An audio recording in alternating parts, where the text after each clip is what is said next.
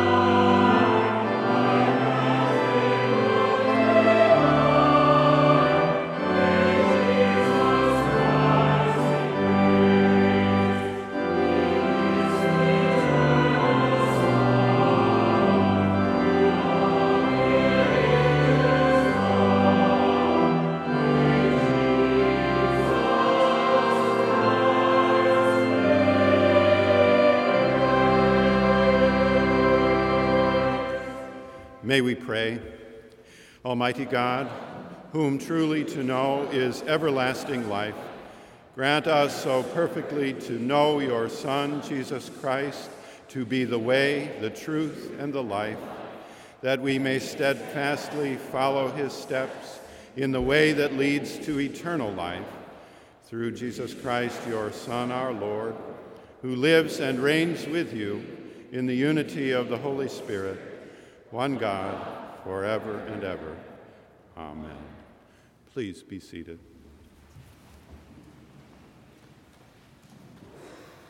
A lesson from the first epistle of St. John, chapter 4, verses 7 through 21. Beloved, let us love one another, because love is from God. Everyone who loves is born of God and knows God. Whoever does not love does not know God, for God is love. God's love was revealed among us in this way. God sent his only Son into the world so that we might live through him. In this is love, not that we loved God, but that he loved us and sent his Son to be the atoning sacrifice for our sins. Beloved, since God loved us so much, we also ought to love one another. No one has ever seen God. If we love one another, God lives in us, and his love is perfected in us. By this we know that we abide in him and he in us, because he has given us of his Spirit. And we have seen and do testify that the Father has sent the Son as the Savior of the world. God abides in those who confess that Jesus is the Son of God, and they abide in God. So we have known and believed that the love that God has for us. God is love, and those who abide in love abide in God, and God abides in them. Love has been perfected among us in this, that we may have boldness on the day of judgment, because as he is, so are we in this world. There is no fear in love, but perfect love casts out fear, for fear has to do with punishment, and whoever fears has not reached perfection in love. We love because he first loved us. Those who say, I love God, and hate their brothers or sisters are liars. For those who do not love a brother or sister whom they have seen cannot love God whom they have not seen. The commandment we have from him is this: those who love God must love their brothers and sisters also. The word of the Lord.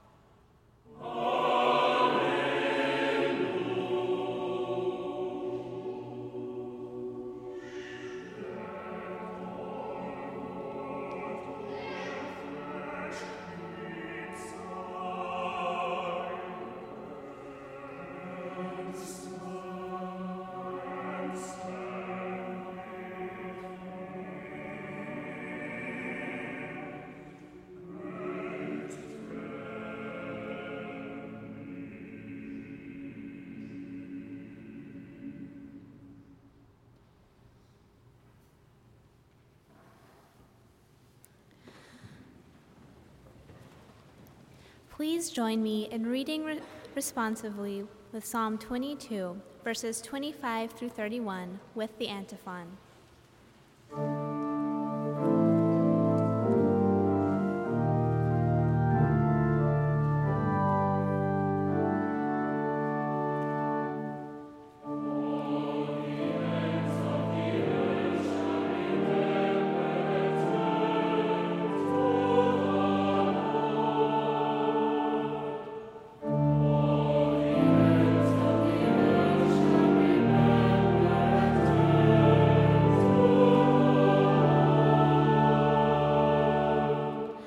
From you comes my praise in the great congregation.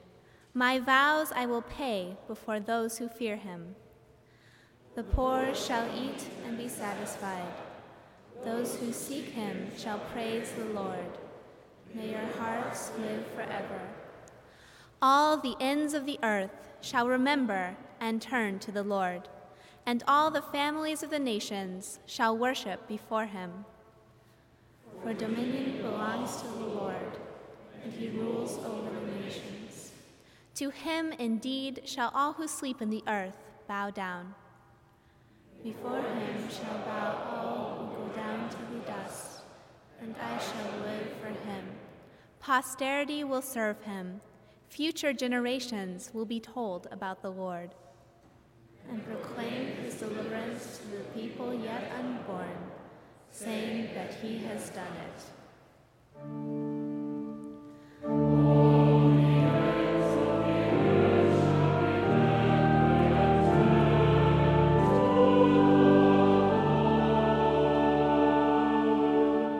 Please rise for the singing of the Gloria Patri and the reading of the Gospel.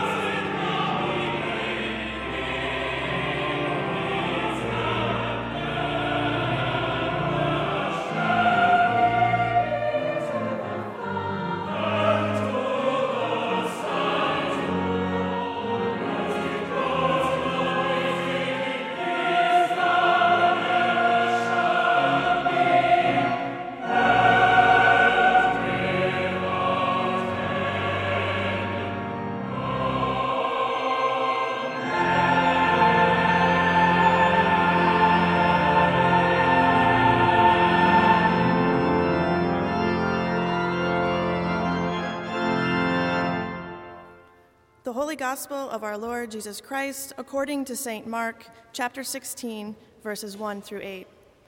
Glory to you, O Lord.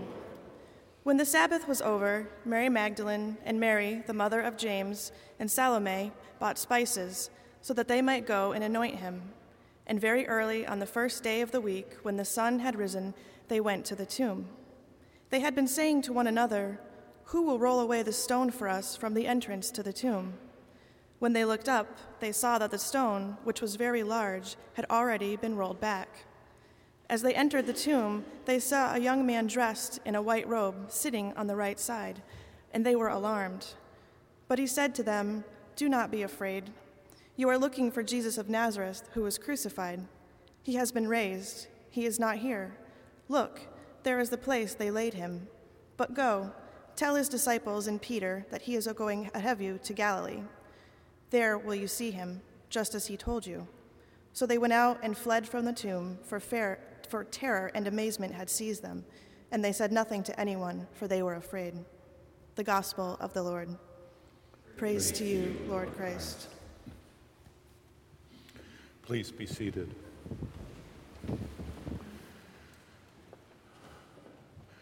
To be mature, said Ernest Campbell, is to build schools in which you will never study, to plant trees under which you will never sit, to grow churches in which you will never worship.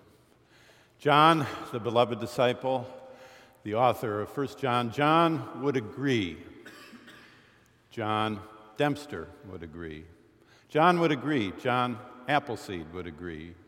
John would agree. John Wesley would agree with regard to building schools and planting trees and growing churches.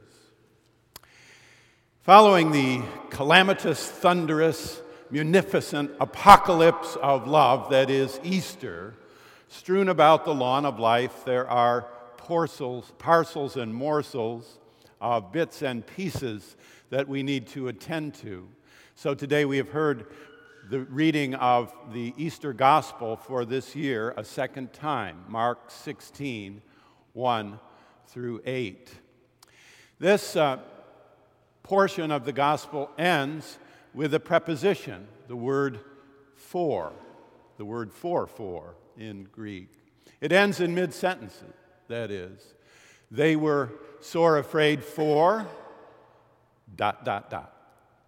It is an unfinished gospel. When we gather for the Lord's Supper, come Easter and Eastertide, we are met by an unfinished grace. In the case of Mark 16, the gospel is literally, not a word I use often with regard to the Bible, in this case, literally unfinished.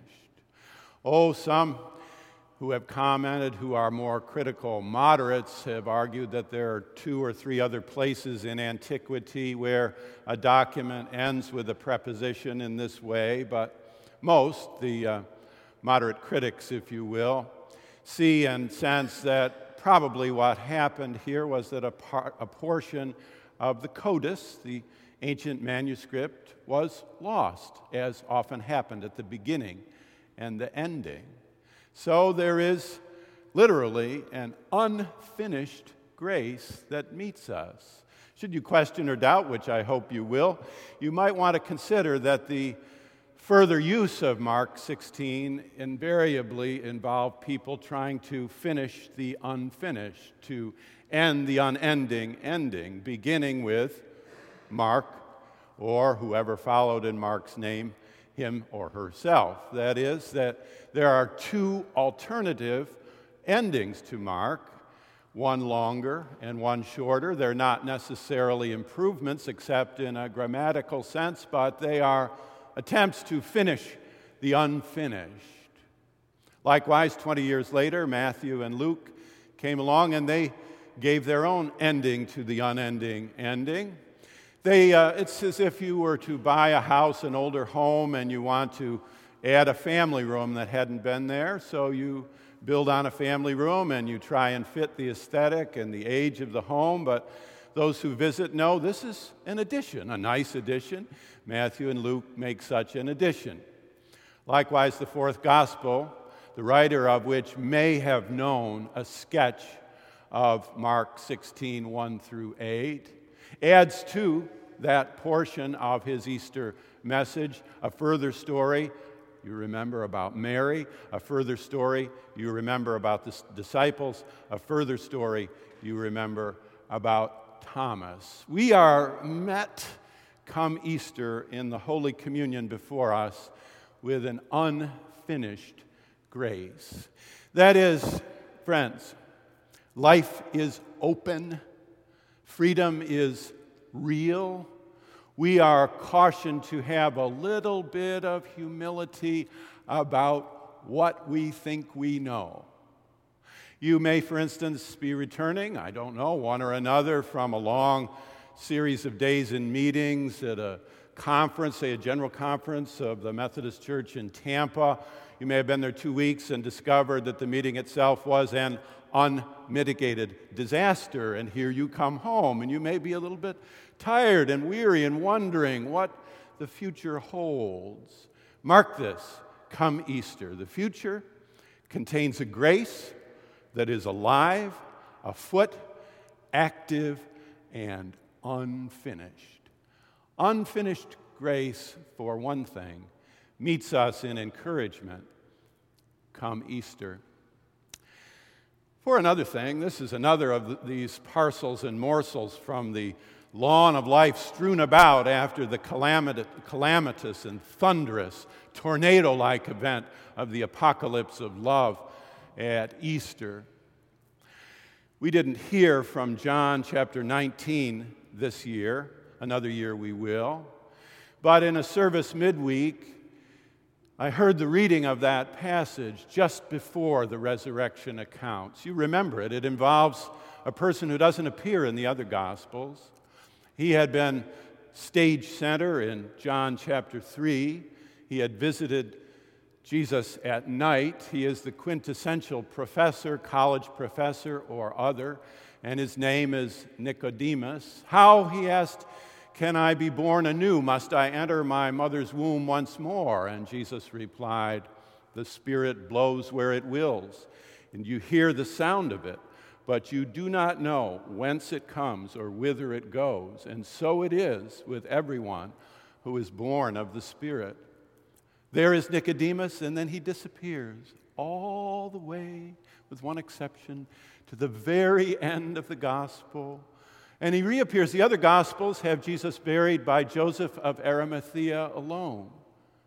But here comes Nicodemus just at the very end.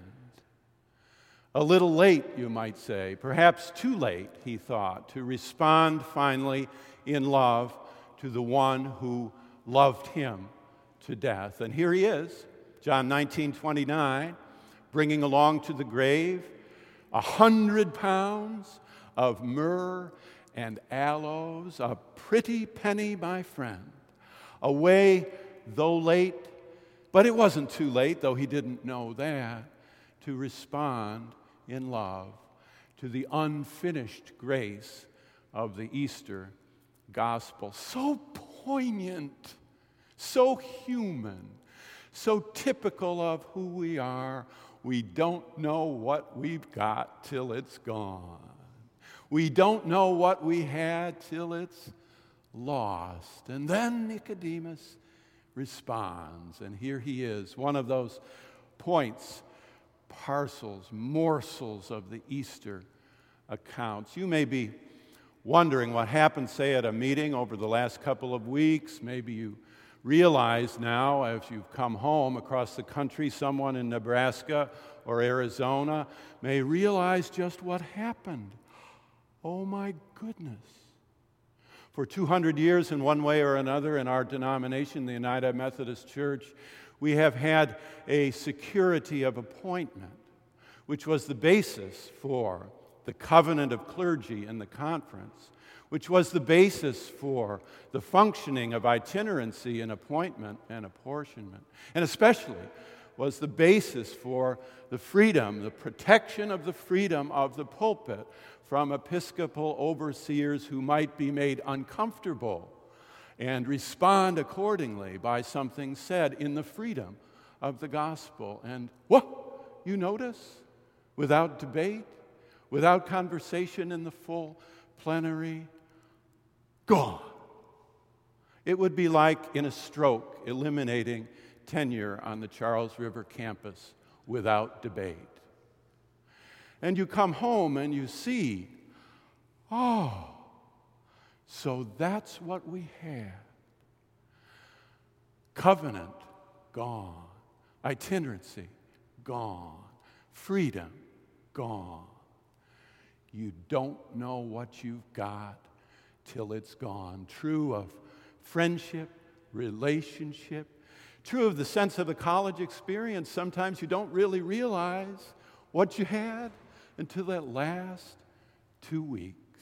So poignant, so true. And here comes Nicodemus with his myrrh and aloe. And isn't there a bit of Nicodemus in each one of us, sensing that it's too late but coming anyway? And in the gospel, the unfinished grace of Easter, it's not too late.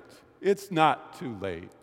Even all of these things that have so recently transpired, they can be modified by a judicial council. They can be modified and replaced by a future vote. There's more future in the future sometimes than the future you see. This unfinished grace in bread and cup meets us to encourage and also to caution us about what we think we know about what may transpire. These are the portions, the parts of Easter that linger with us here in this nave and in this community. There's another on Easter in the 6 services from Thursday till Sunday, 3 on Easter morning.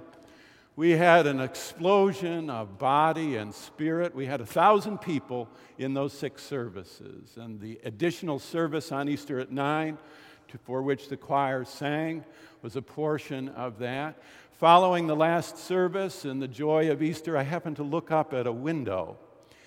The window is the last one here on the west end, and it is devoted to Frances Willard. For those listening on the radio, I'm making my way down the center aisle of Marsh Chapel to greet in a more personal way the happy and friendly faces and people of our beloved congregation. I'm going to ask them, and you afar in the mind's eye, to turn and take a look at the one woman in the large windows here. She is just to my left and to the left of Abraham Lincoln. You know, when Daniel Marsh rebuilt the sanctuary, built this chapel 60 years ago, he solicited input about who should be in the final window. The other 7 came from the older chapel. He knew he wanted Lincoln, so he asked for advice, and guess what? He got some advice. Names and input from near and far. And finally, he selected, over time, a window devoted to Frances Willard, a former dean of women at Northwestern University, a pioneer, a feminist, a suffragette of the 19th century, one of the great forces behind temperance and prohibition in the 19th century. She died in 1898, 20-some years before women received the right to vote. She had been born near Rochester, New York, in the land known to Susan B. Anthony and Elizabeth Cady Stanton. And she was a powerful voice aiming through temperance to the voting rights that later came for women. My grandmother was born 30 years before women had the right to vote in this country. My mother was born 8 years after suffrage. Can you believe it? Here enshrined is Frances Willard, who said, "Temperance is moderation in things that are good and abstinence from things that are not." Well, we would agree with that. It seems, though, that in our setting and in our time, the awkward presence of Frances Willard in our nave reminds us, speaking of unfinished grace, that we have in our setting some unfinished work with regard to developing a culture across the country, a faith that is amenable to culture and a culture amenable to faith, particularly in the social use of beverage alcohol. We're not done. Her route turned out to be the wrong one. Prohibition, as Ken Burns has fully reminded us, and didn't work, and we're not headed in that direction. But she reminds us by her presence that we still have work to do to find a way to shape a culture that, as she said, of temperance is moderation in things that are good and abstinence from things that aren't. I'm going to linger with you here, Jay, just for a minute with Frances Willard, only to say this. There's another aspect of her story that I think you should know. See her standing there, bright and tall, in her blue gown. She traveled the country many years, 30,000 miles a year and 400 speeches every year, accompanied by her longtime partner and companion, Anna Adams Gordon. She said, when challenged about her relationship with Gordon, "Let me tell you, there is not a village in this country that has no example of two hearts in council, both of which are feminine." She's telling us something, especially those of you who may, have come back from a meeting in Tampa or elsewhere, that there is a day coming when 8- and 9-year-old girls and boys in our Sunday schools around the globe who know that they're not in the majority in orientation will nonetheless feel and hear and know the full blessing of the ministry of the gospel, the unfinished grace. It's coming. For Frances Willard, it came 23 years after her death, suffrage, and some of us may not be living to witness the change, but it's coming. It's coming how? Like the glory of the morning on the wave.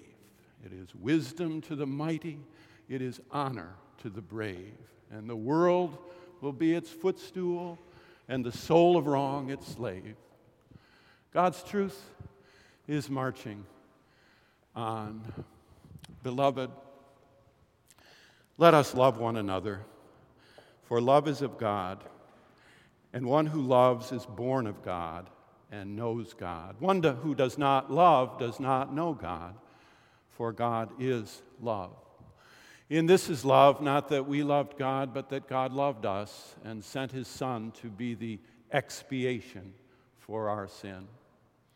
Beloved, if God so loved us, we also ought to love one another. No one has ever seen God, but if we love one another, God's love abides in us and is perfected in us.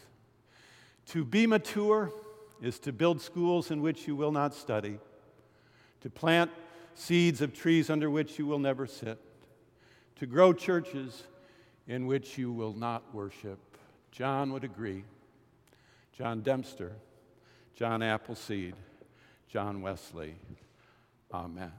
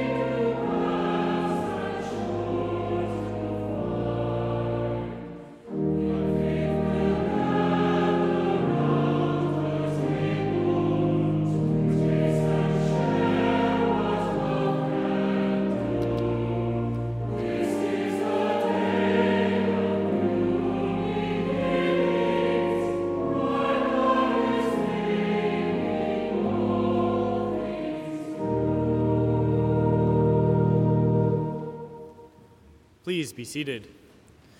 We greet you here in the nave of Marsh Chapel once again this morning and invite you to take a moment to put your name and contact information in the red books found along the center aisle of each pew so that we can get to know you better and help you get to know one another better throughout the coming week. We would note that next Sunday is This I Believe Sunday, when 4 of our graduating seniors will offer This I Believe reflections on what their faith has meant to them during their time here at Boston University. We hope you can join us for that. We hope you can also join us the following Sunday, May 20th, for the baccalaureate service here in the nave of Marsh Chapel at 11 o'clock in the morning. We would encourage you, as the ushers wait upon us, to meditate on Kenneth Jennings' All You Works of the Lord, Bless the Lord, sung by the choir. Now walk in love as Christ loves us, an offering and sacrifice to God.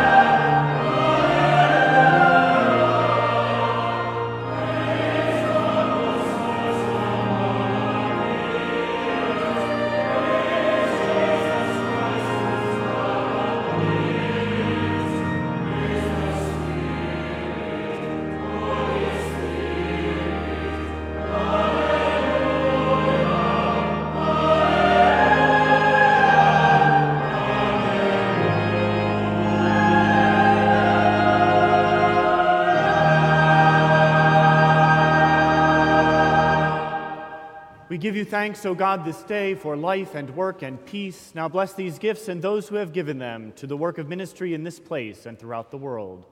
Amen. In baptism we died with Christ, so that as Christ was raised from the dead, we might walk in newness of life. Let us receive new life in him as we confess our sins in penitence and faith. Father eternal, giver of light and grace, we have sinned against you and against our neighbor, in what we have thought, in what we have said and done, through ignorance, through weakness, through our own deliberate fault. We have wounded your love and marred your image in us. We are sorry and ashamed and repent of all our sins. For the sake of your Son, Jesus Christ, who died for us, forgive us all that is past and lead us out from darkness to walk as children of light. Amen. Almighty God, our Heavenly Father, who in his great mercy has promised forgiveness of sins to all those who with heartfelt repentance and true faith turn to him, have mercy upon you, pardon and forgive you for all your sins, confirm and strengthen you in all goodness, and bring you to everlasting life through Jesus Christ our Lord. Amen. The risen Christ came and stood among his disciples and said, "Peace be with you." Then were they glad when they saw the Lord. Alleluia. The peace of the Lord be always with you. And also with you. Let us share with one another a sign of peace.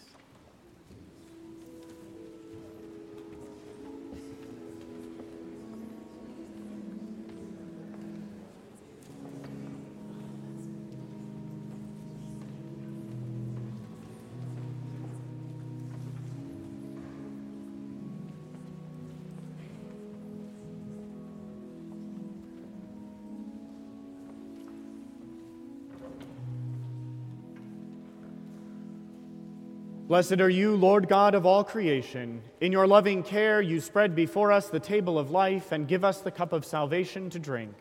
Keep us always in the fold of our Savior and our Shepherd, your Son, Jesus Christ, our Lord.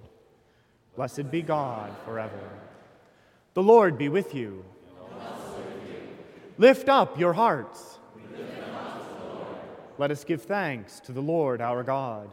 It is right to give God thanks and praise. It is indeed right, our duty and our joy, always and everywhere to give you thanks, Almighty and Eternal Father, and in these days of Easter to celebrate with joyful hearts the memory of your wonderful works.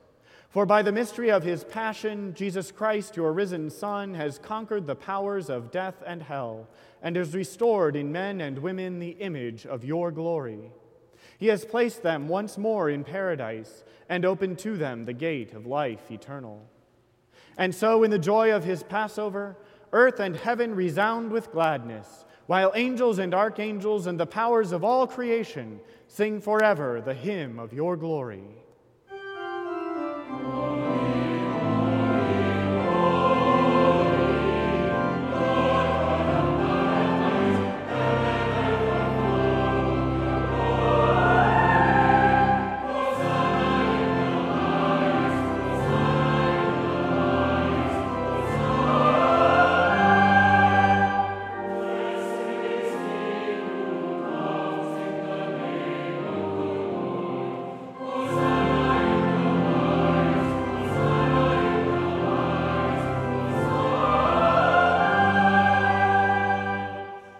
Lord, you are holy indeed, the source of all holiness.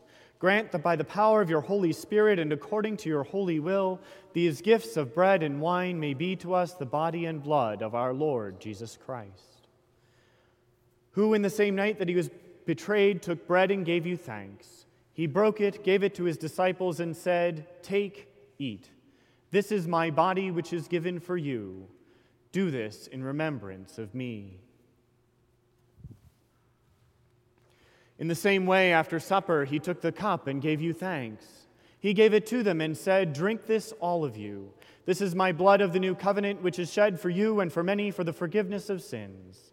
Do this as often as you drink it, in remembrance of me." Great is the mystery of faith. Christ has died, Christ is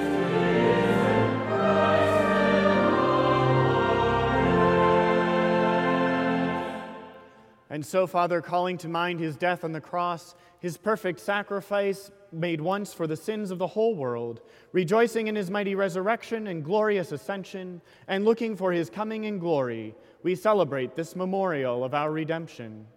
As we offer you this, our sacrifice of praise and thanksgiving, we bring before you this bread and this cup, and we thank you for counting us worthy to stand in your presence and serve you. Send the Holy Spirit on your people and gather into one in your kingdom all who share this one bread and one cup, so that we, in the company of John, Salome, Mary, and Nicodemus, and all the saints, may praise and glorify you forever through Jesus Christ our Lord. By whom and with whom and in whom, in the unity of all the saints, all honor and glory are yours, Almighty Father, now and forever. Amen. And now, with the confidence of children of God, we are bold to pray. Our Father, who art in heaven, hallowed be thy name. Thy kingdom come, thy will be done, on earth as it is in heaven. Give us this day our daily bread, and forgive us our trespasses, as we forgive those who trespass against us. Lead us not into temptation, but deliver us from evil. For thine is the kingdom, and the power, and the glory, forever and ever. Amen. We break this bread to share in the body of Christ. Though we are many, we are one body, because we all share in one bread.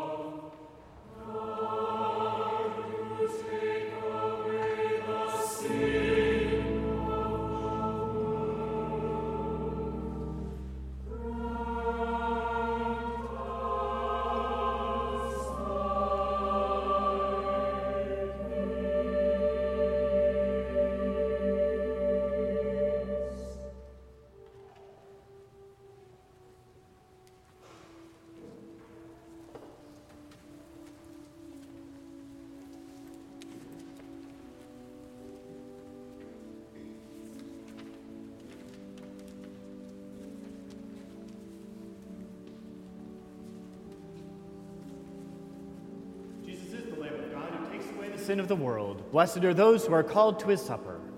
Lord, I am not worthy to receive you, but only say the word, and I shall be healed.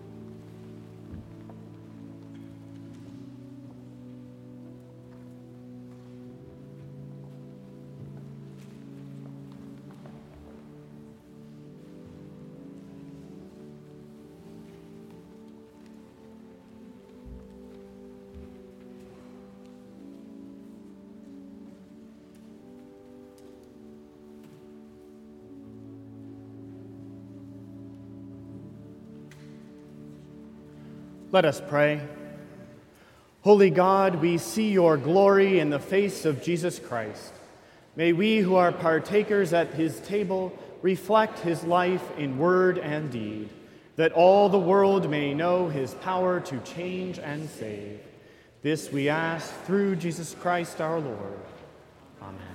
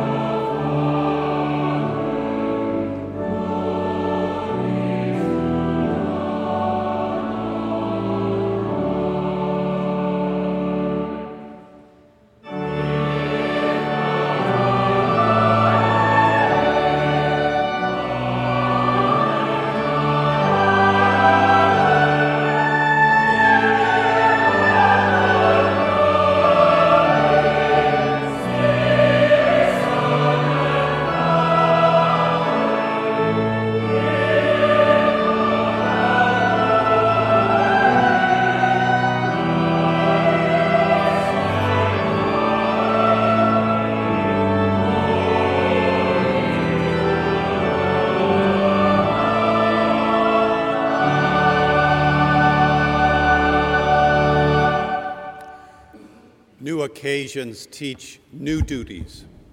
Time makes ancient good uncouth. One must upward still and onward. Who would keep abreast of truth? The Lord bless you and keep you. The Lord make his face to shine upon you and be gracious to you.